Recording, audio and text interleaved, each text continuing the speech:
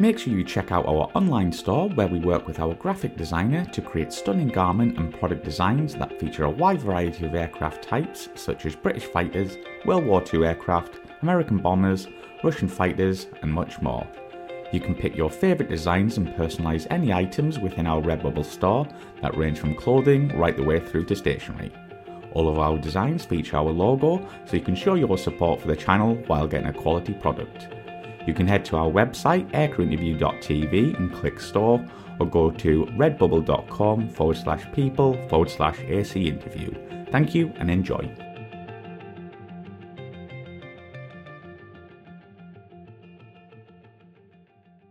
But you also flew on another squadron. Can you just tell us about this and your time after your Desert Storm time?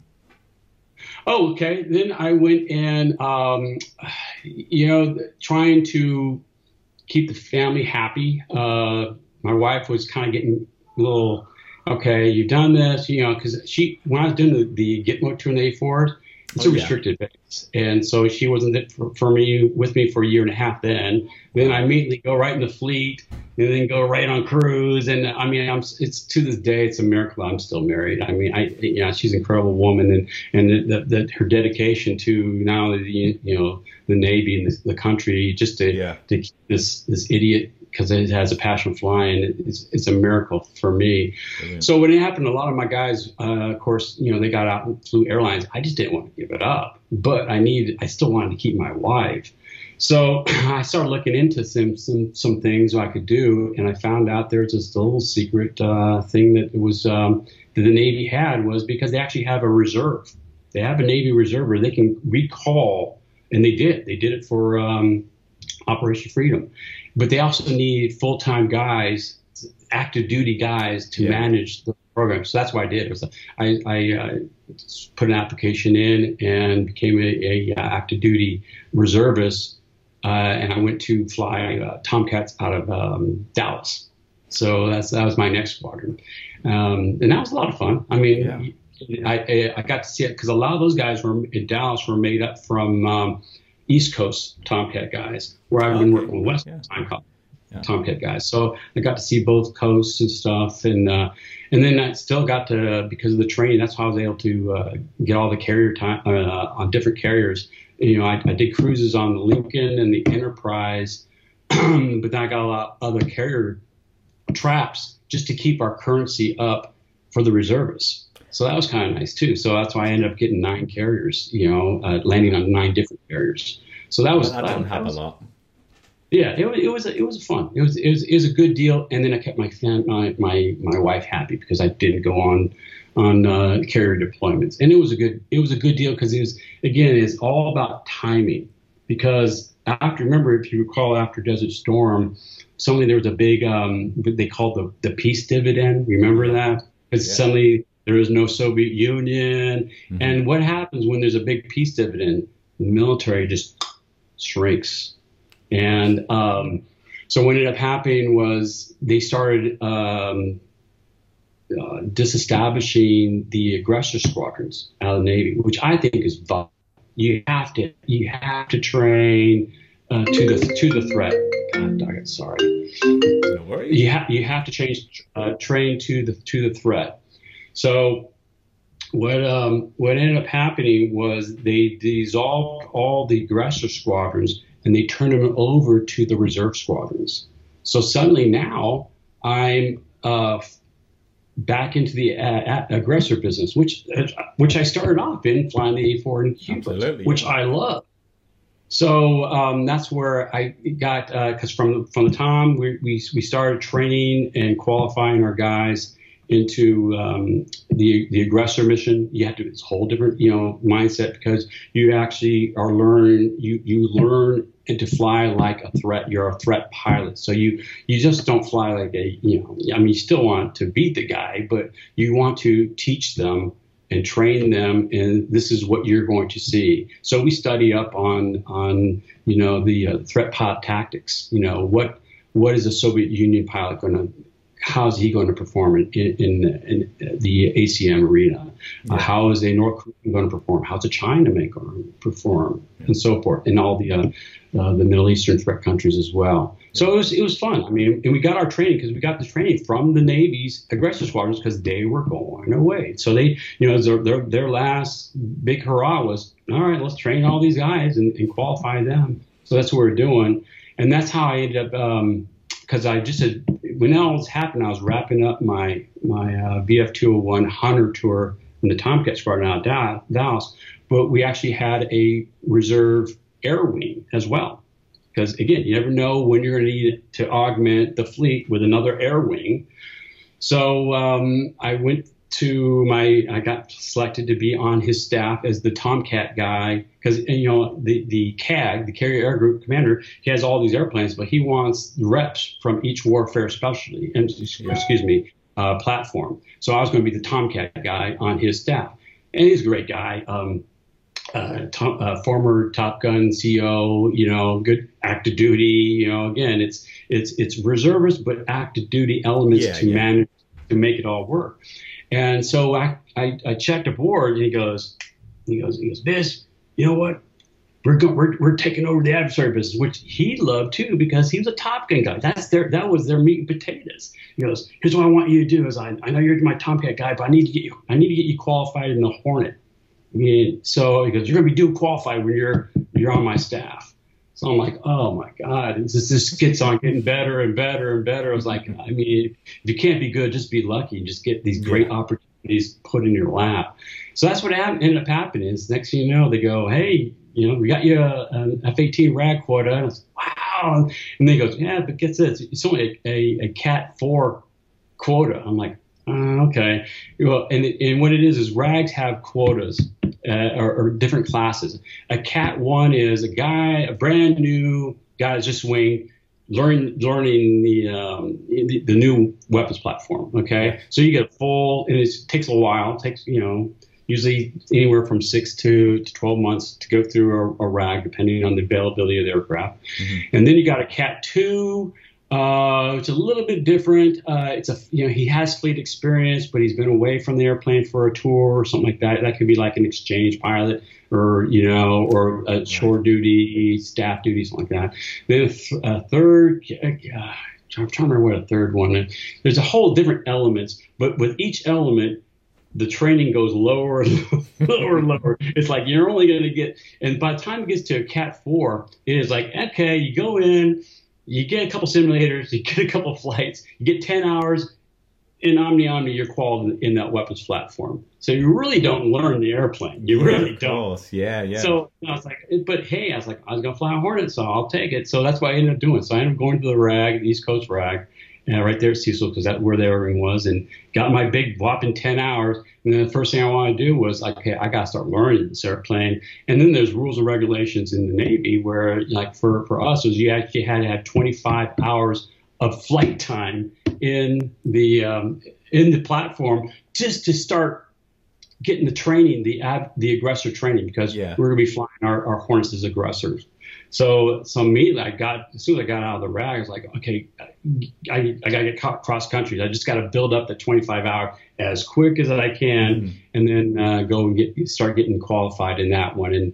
And then and there's a funny story there as well. It's a lot of people don't know this one, and but it's so funny. I think your audiences will like it. So what ends up happening is I get out of the RAG and I contact this, the aggressor squadron that I was planning on going to anyway. It was the 4th generation aggressor squadron. They're still in existence today. They had their Hornets all painted up like it almost looks like a big 29. The same paint scheme and everything. They look really hot, and they're old lot Hornets, so they don't have all the because they're A's. And so in other words, they have a lot of capability to them because, as you add more capabilities to the airplane, you start bubbling up the airplane, right? With all stuff, which is drag. And so these things were, and I didn't realize that. I didn't get that memo, by the way. It's like, hey, these aren't like the normal Hornets. These things can, they can super cruise, which they could. So they were little hot rods. Yeah, you could super cruise at altitude in military, not in burner. In military, you could go speed of sound. That's impressive. Yeah, it's super cruise. So I'm like going, and again, I didn't get that memo. So what ends up happening is they go, hey, I gotta get 25 horn time so I can start the aggressor qualifications. Roger that. Hey, it just so happens we got a Hornet up here that we need to deliver to California for the intermediate depot. It's a big maintenance thing where they carry all. Yeah. So I said, perfect.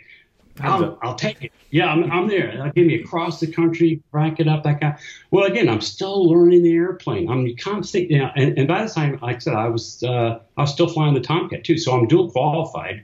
Yeah. And one day I'd fly the Tom, one day I'd fly the Hornet. But again, I had the most hours of the Tom, so I'm used to all the fuel specs and everything like that. Well, sure enough, so I'm going to drop her off. Then I'm going to catch a red eye back to Florida where my staff was, where I worked.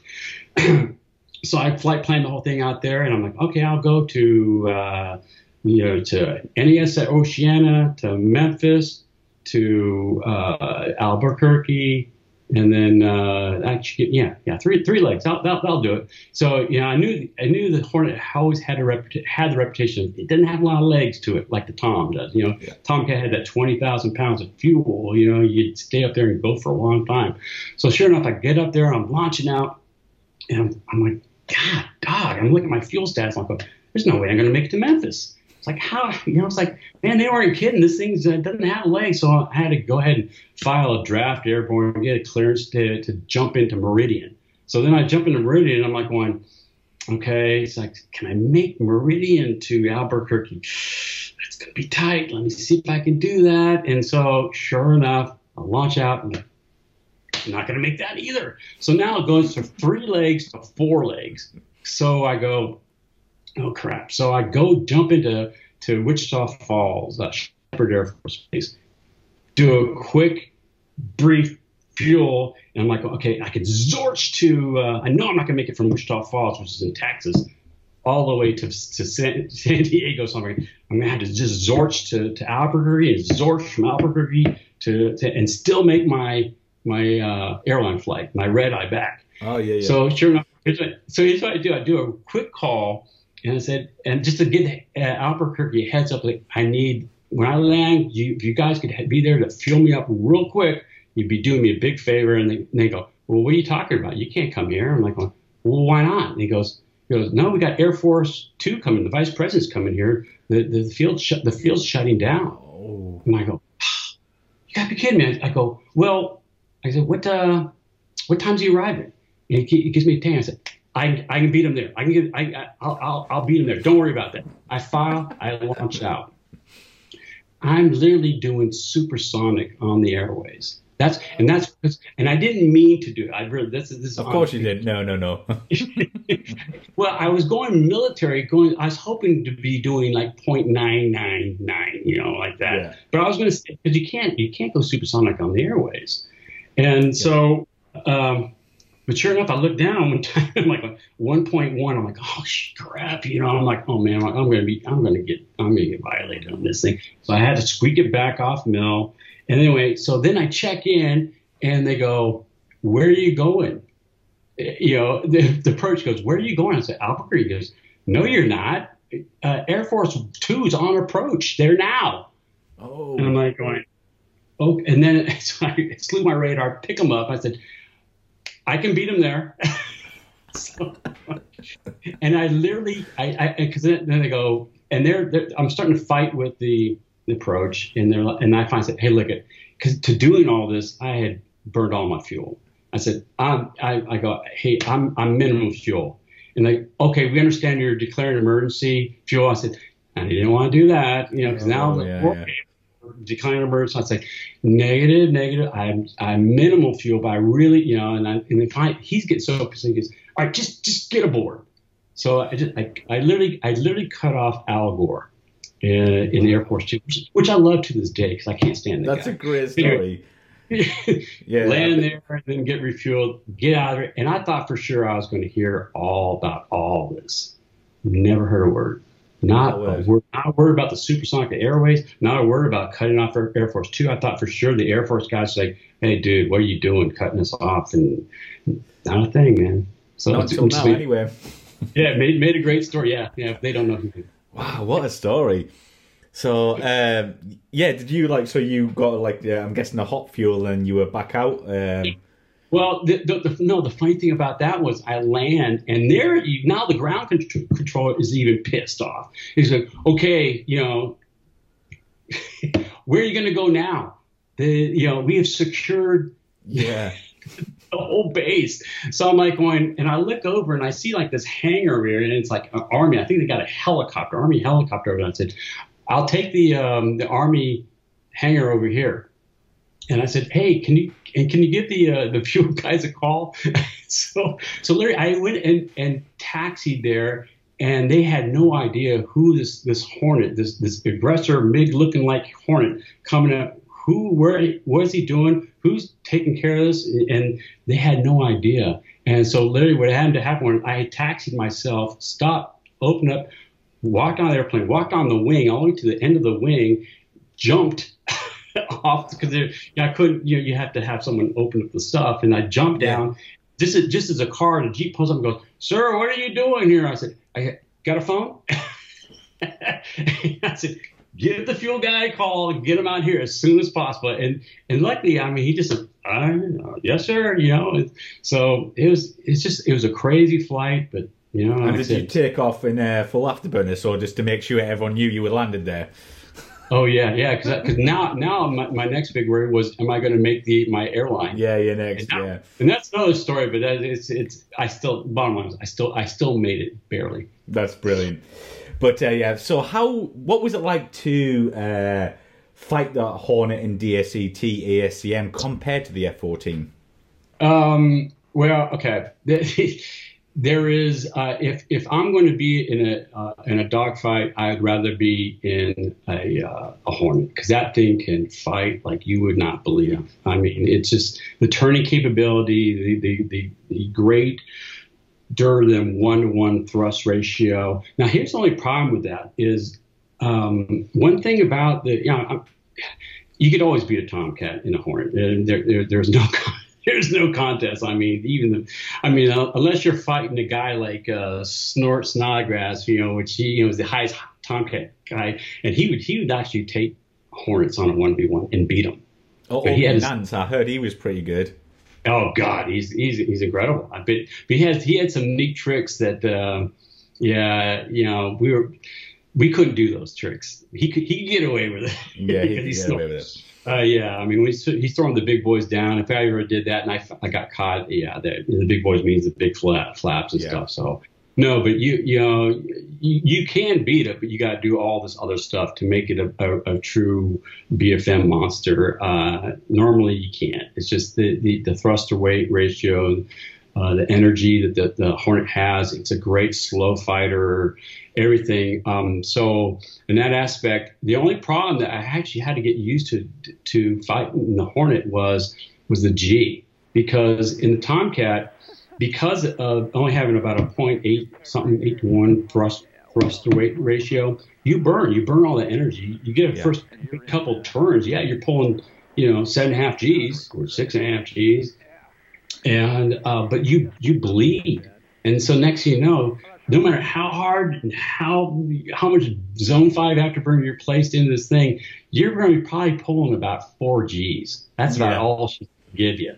Mm-hmm. The Hornet, no, it's 7.5 sustained G. And this is where the story I was going to tell you about, where you get smarter, especially when you have responsibilities. And when I had my first son was born, but you still do some crazy stuff, because I got used to it. Because what ends up happening when this is 7.5 sustained G, pretty soon, guess what ends up happening? And that's why a lot of guys were killed this way is G blackout. Because what ends up happening, you pull so much G, all the blood just pulled away, and you basically go unconscious. And then they crash and die. I had a friend that died that way.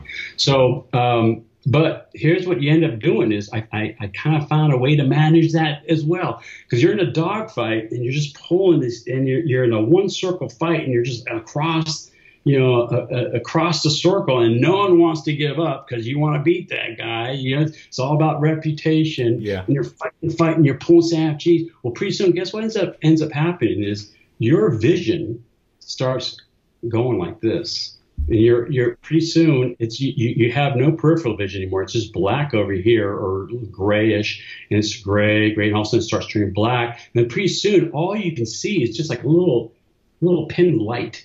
Wow. About the size of that pin light going straight forward. That's all you can see. Now you can still hear, and I'm still flying, and I know the guy's over here. So and literally I would fight certain times, and I guarantee you a lot of other guys did the exact same thing. And you just don't fess up to it. I'm fess up now because it's been a long time since I did it. But you sit there and fight until guess what? Because suddenly when it goes like this, when it's just about ready to go out, and then you just basically, hey, and you just come up, hey, let's just knock this off. We're not going anywhere on this. And I guarantee he's the same way. He's like, yeah, let's just knock this off. Yeah, good call, man. Yeah, good call. But that airplane was a beast in the ACM arena. Now I will go back to you, if it was in wartime and you actually had BFM, beyond visual range capability, no, I want the Tom. Because the Tom, you could just shoot those guys down so far away. And actually, in a big multi-arena ACM engagement time, you really need the second pair of eyes. That's a big plus on that one. But hopefully the whole battle space is different there. It's not so confined. When you're just doing a 1v1 dogfight, no, you don't want the Hornet. Yeah, absolutely. But just a bit of technical stuff. How did you find, coming from the Tomcat cockpit, which is half digital, to almost at the modern point where I'm guessing there was 3 glass screens, wasn't there? How did that feel? That's another great story. You're bringing up another great story here. Go for it. Yeah, you're right, because it was very, very hard to go from analog to digital.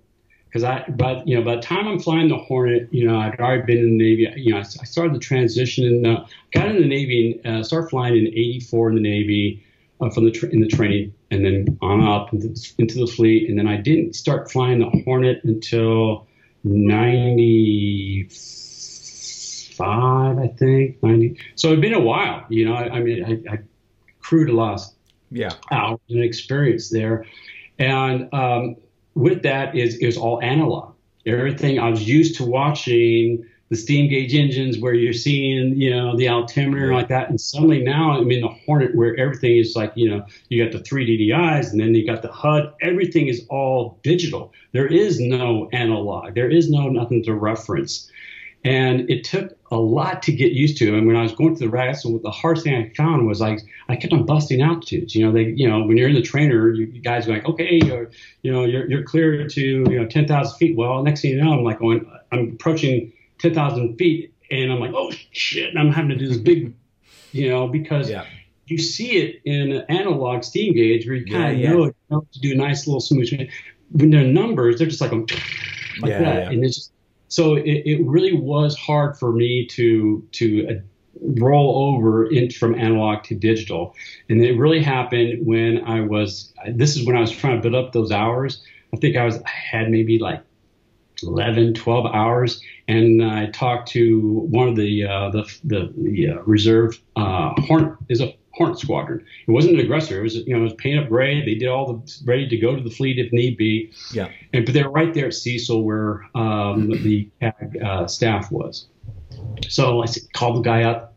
I'd cruise with him he was in my area when I was flying top. So he's a buddy of mine. I said, dude, I need some flight time. He goes, come on over. You can just take a flight. You take a Hornet up there. Just do, go do some maneuvers and stuff and just log some time. Roger. So I'll go there, man up. And it's just a low overcast. It's in Cecil. It's in Florida. It's it's a morning overcast layer, a little bit of a drizzle and stuff.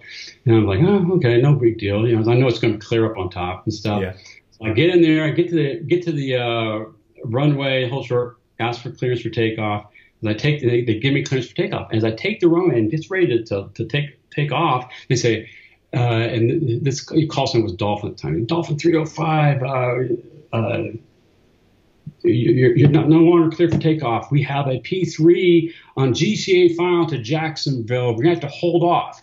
And I said, and again, the cockiness is just, it's amazing I'm still alive today. So I said, well, what's his altitude? And, and he told me his altitude. And I said, I'm fine.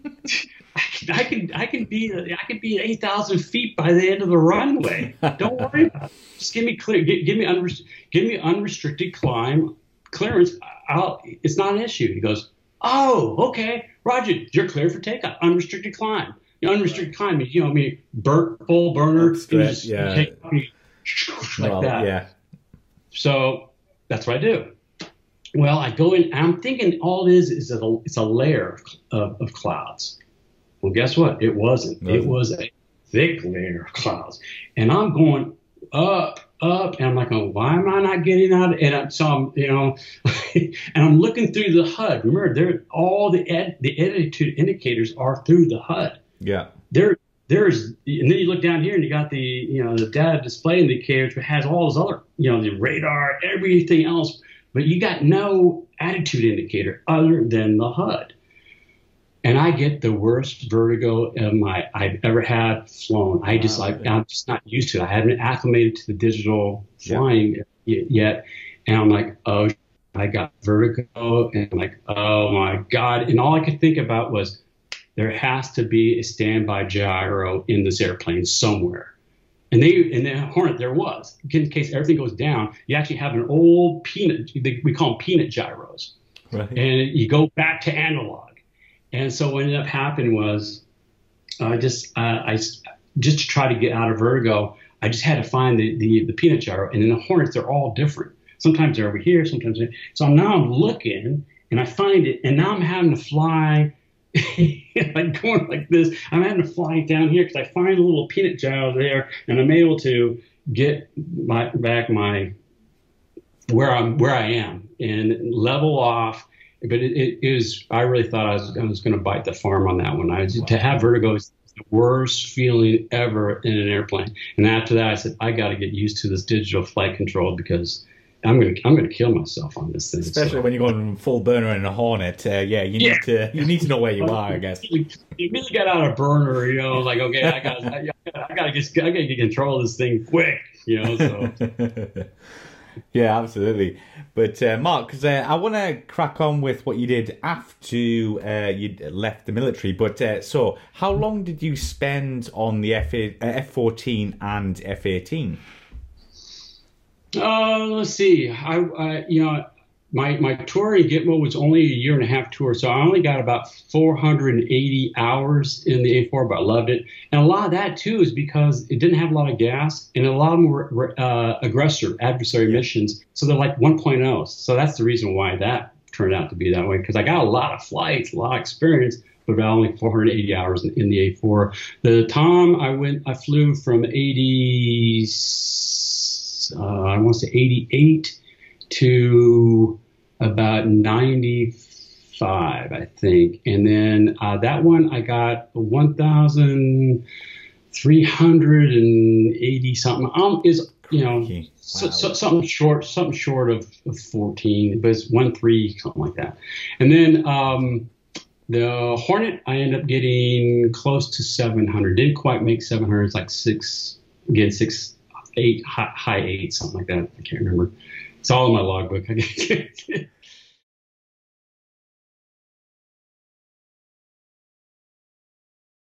Let's get into some personal questions here, Mark, before we finish the interview. So what did you accomplish in your military career apart from flying?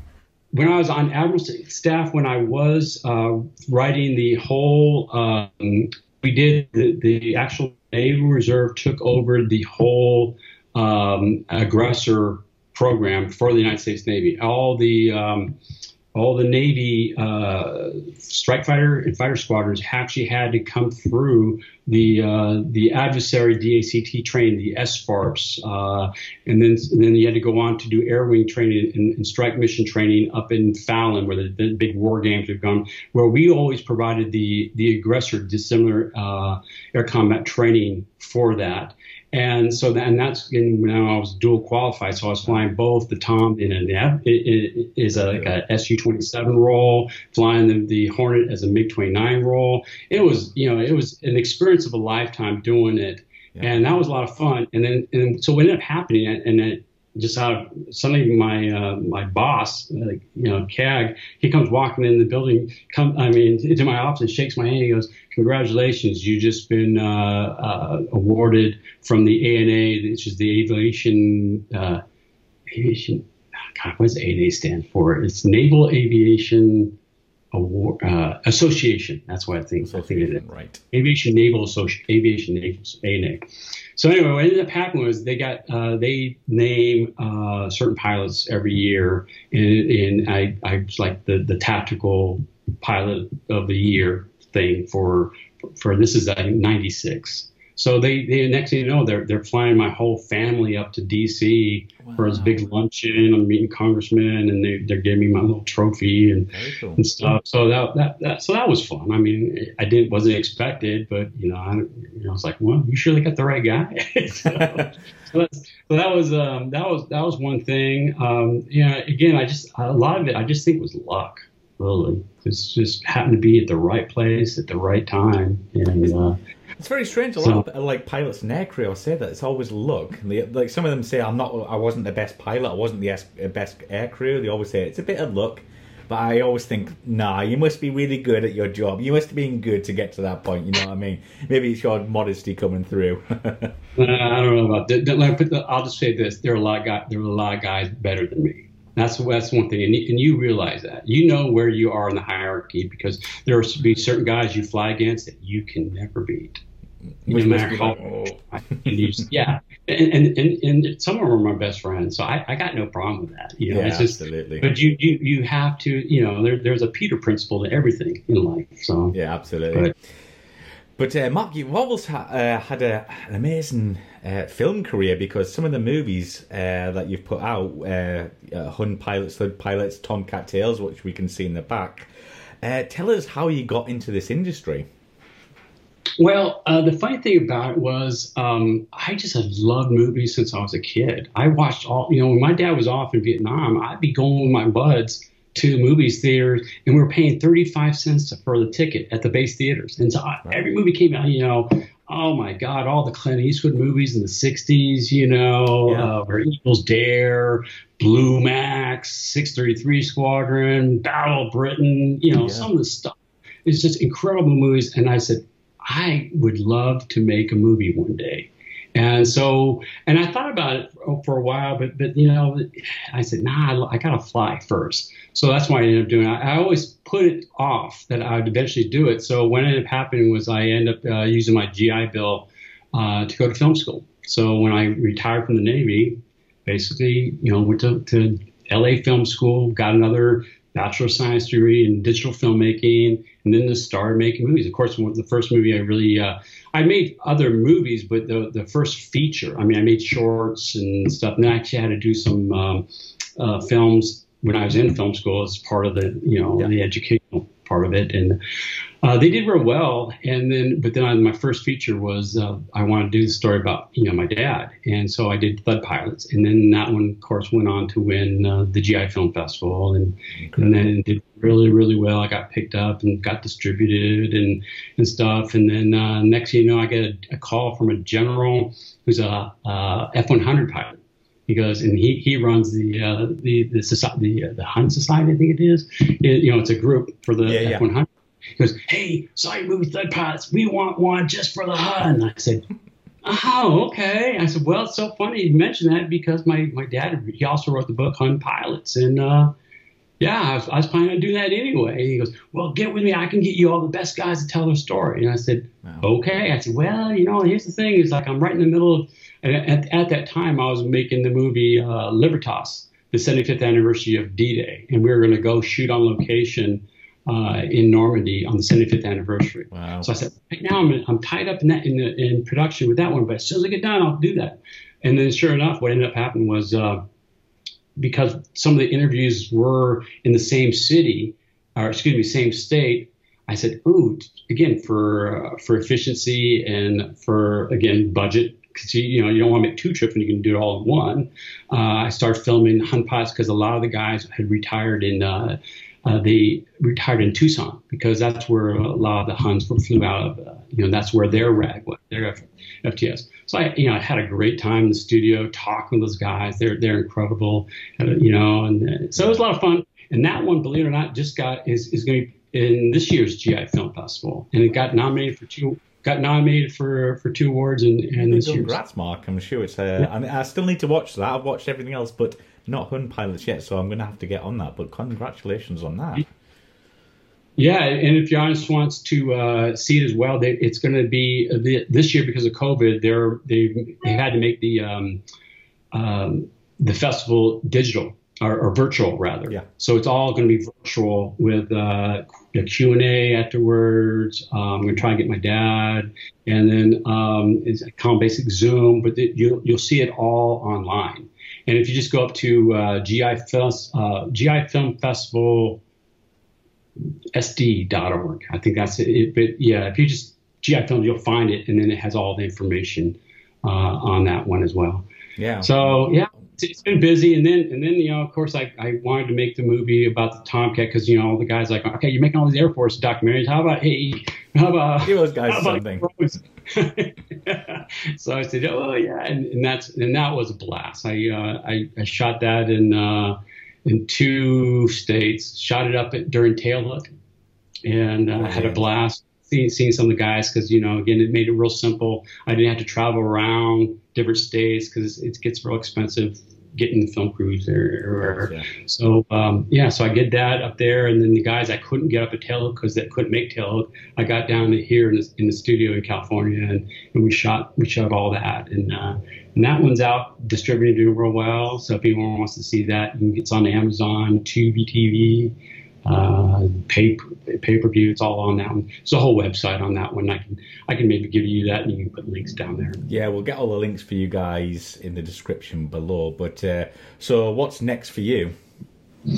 Well, I'm right now in production. That's why I had another meeting here. I've got to meet with working with the CGI, because the movie I'm doing next is Thud Pilots 2. Because a lot of people, when they saw Thud Pilots 1, they go, where's the next bit? Yeah, where's the next one? Yeah. And I was like, no, I already started production in the other movies. I said, well, okay, we'll get there. And we finally finished up shooting Thud Pilots 2. Now we're in post-production.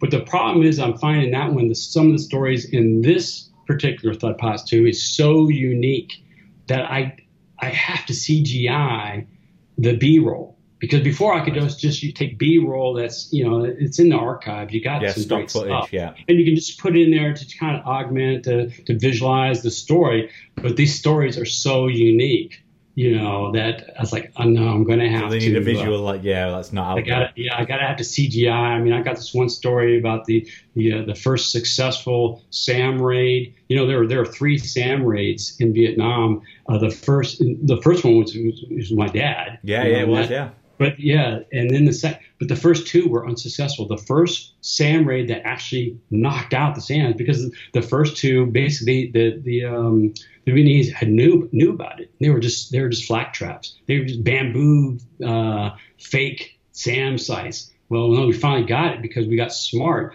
And but the Air Force was like, hey, how's the Navy doing this? And the Navy actually had the boxes that could pick up the SAM radar.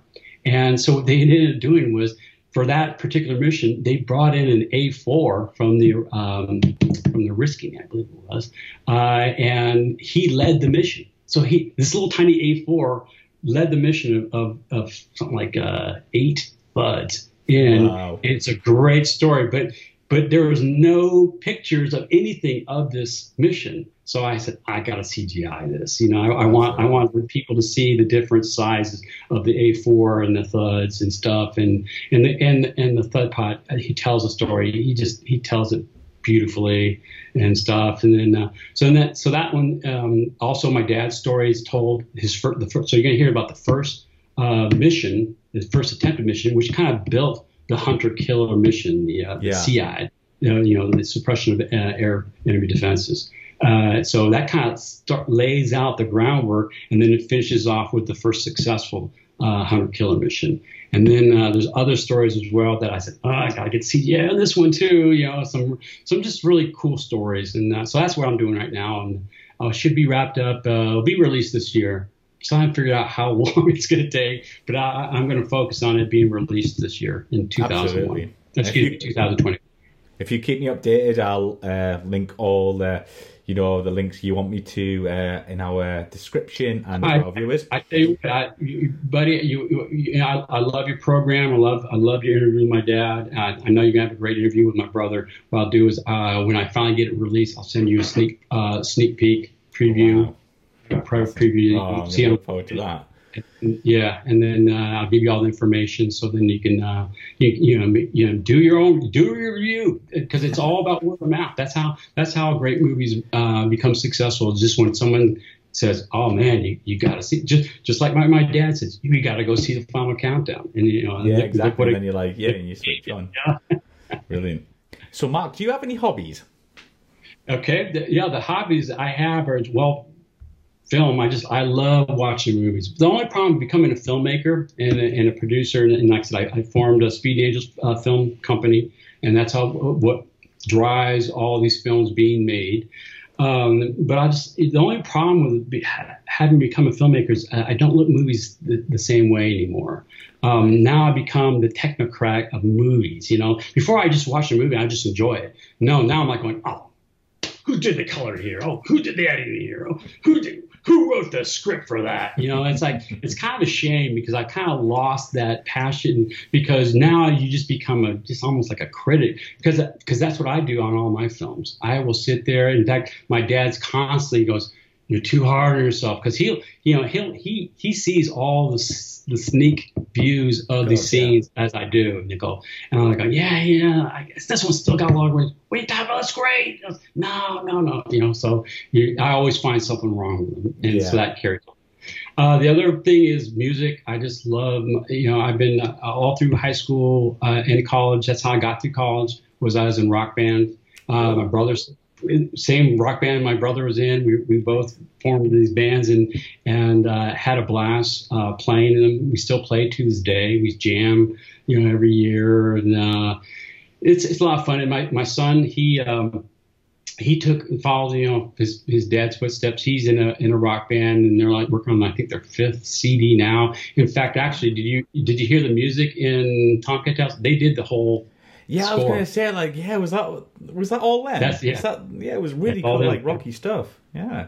Oh yeah, yeah. The only difference is I used some of his rock, but I love their compositions, but I couldn't use some of it the way it stood, because it's like heavy metal rock. So I contacted my brother, and again, he's a musician. He's in like 5 bands right now. He plays, and oh yeah, you definitely want to talk to him on the interview. They're incredible. What he did was he took those songs and basically film scored them and made them into, where instead of rock and, guitars, it's like that one, it was violins, pianos, and stuff like that one. He actually, like I said, all the songs in there are Silent Vice. That's the name of my son's band. And except for the one, I don't know if you remember how the Tomcat Tale ends. It is a tribute to all those that lost their lives. And it's a very ominous sounding. I have to rewatch that, because it was a couple of weeks ago. Yeah. But I'll rewatch that definitely. It's called. He calls it the Tomcat Taps. Because it's like because it's like a taps to all those. And it's a beautiful composition. And then my brother, he wrote that and did all the recording for that one too. So a couple of more questions before we let you go here, Mark. Favorite aircraft you've flown? Oh man, the problem. I know it's a hard one. Question all the time, and here's my answer to it. And is it's almost like asking a parent, "Who's your favorite kid?" I know. You love them all. You do. I love every one of the airplanes, including even the T2. The T2, which when I first said, I looked at that airplane, I gotta fly that thing. It's the ugliest airplane ever made. Have you seen the T2? The Buckeye, yeah. It's the ugliest thing. It was so old, but that was the intermediate jet training when I was getting my wings. I mean, you start off in the T-34, you go to the T-2, you go to the A-4, boom, you get your wings. Well, the T-2, it's a killer. In fact, it's so much I would love to buy one. You know why I would love to buy one? It's the only jet that you can do a spin, a flat spin. I've heard that before. Yeah, it can even do a Lunchbox. And what happened was the Navy picked up on, I don't know if you recall, back in the 80s, we started losing Tomcats left and right. I mean, the joke was, hey, we're going to try to plant them all, see if we need some more to grow, because they were crashing them left and right. A lot had to do for out of control flight. Guys were just pushing it beyond the envelope. And the Tomcat, she was a beautiful airplane, but she was a very unforgiving airplane. She would tell you, don't do this, don't do this. I'm not going to like I'm going to do to you. And so you basically, you had to learn to read and fly the Tomcat and honor her, because she had all the control. And so what ended up happening was the Navy in their wisdom said, you know what? We're going to keep on losing more Tomcats and the valuable human resources that we've invested millions of dollars to train if we don't get our hands wrapped around this out of control stuff, because it's just the nature of the beast. When you're in a dogfight, you're going to push it beyond the envelope, because no one wants to lose. There's no points for second place, you know. Okay. So what they did was, in their wisdom, they went to the aggressor squadron, and right here, both in Oceana and Miramar, the two key Tomcat bases, and they gave them T2s. Because they knew the T2, you can go do anything to this airplane, and you can actually put in the same controls that you would in a Tomcat to recover. So you can literally visually OJT and do it all. And you actually had to do it every year. And when you're in a fleet operational squadron, to maintain that safety, because there's always a safety margin. And I tell you, it was such a trip to do, because first of all, when you go, now you're in the T2, you're a fleet guy. You're not having to worry about getting those downs and grades, because you're all working for the grades to try to get to the fighter community. It's like, now you're one of them, you know? So you get up there, and it's really cool. So the guys that ran it were awesome. And they, so we do all the stuff. We do all these different out of control maneuvers and try and literally get you into a flat spin, upright spin. You can recover like that. Well, we did it all. And I remember the guy goes, he goes, well, man, you did it all. You passed. He goes, you still got some gas. Well, you want to do anything else? I said, well, no. He goes, have you ever done a Lunchbox? And I said, what? I said, this thing can do a Lunchbox? I go, yeah, watch this. And, when you get a jet out of control in all three axes, where it's just tumbling, it's a riot. It is so cool. So, yeah, I'd love to buy a T2. If I could get one, I'd buy it in a moment. Take my wife. Maybe watch the space in a few years. But Mark, so one aircraft you wish you could have flown in your military career that you didn't get the chance to? The Viper, the F-16N. And with the big motor. Yeah, the aggressor squadrons have them. Actually, Top Gun has them today.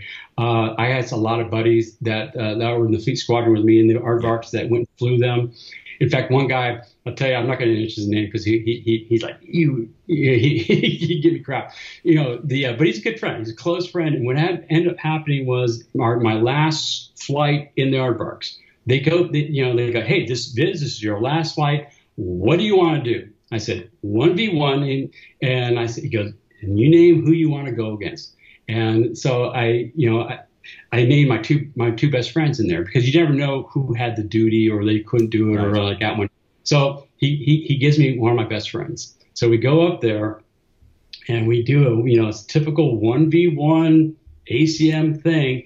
And I ended up gunning him twice. It's usually, sometimes it's hard to beat, especially if you're flying a guy that's really good. He was a Top Gun grad. I mean, it's hard to, if someone's very skilled, it's hard to beat. And you end up just getting into a Lufberry, and you basically, it's a draw. To get 2 gun kills it was like, That's impressive. wow, Yeah. I couldn't believe it. It's like, well, wow. But it's like golf. Some days you're just right on, some days you're off. Yeah, of And course. Yeah, yeah. it just that day I was on, that day he was off.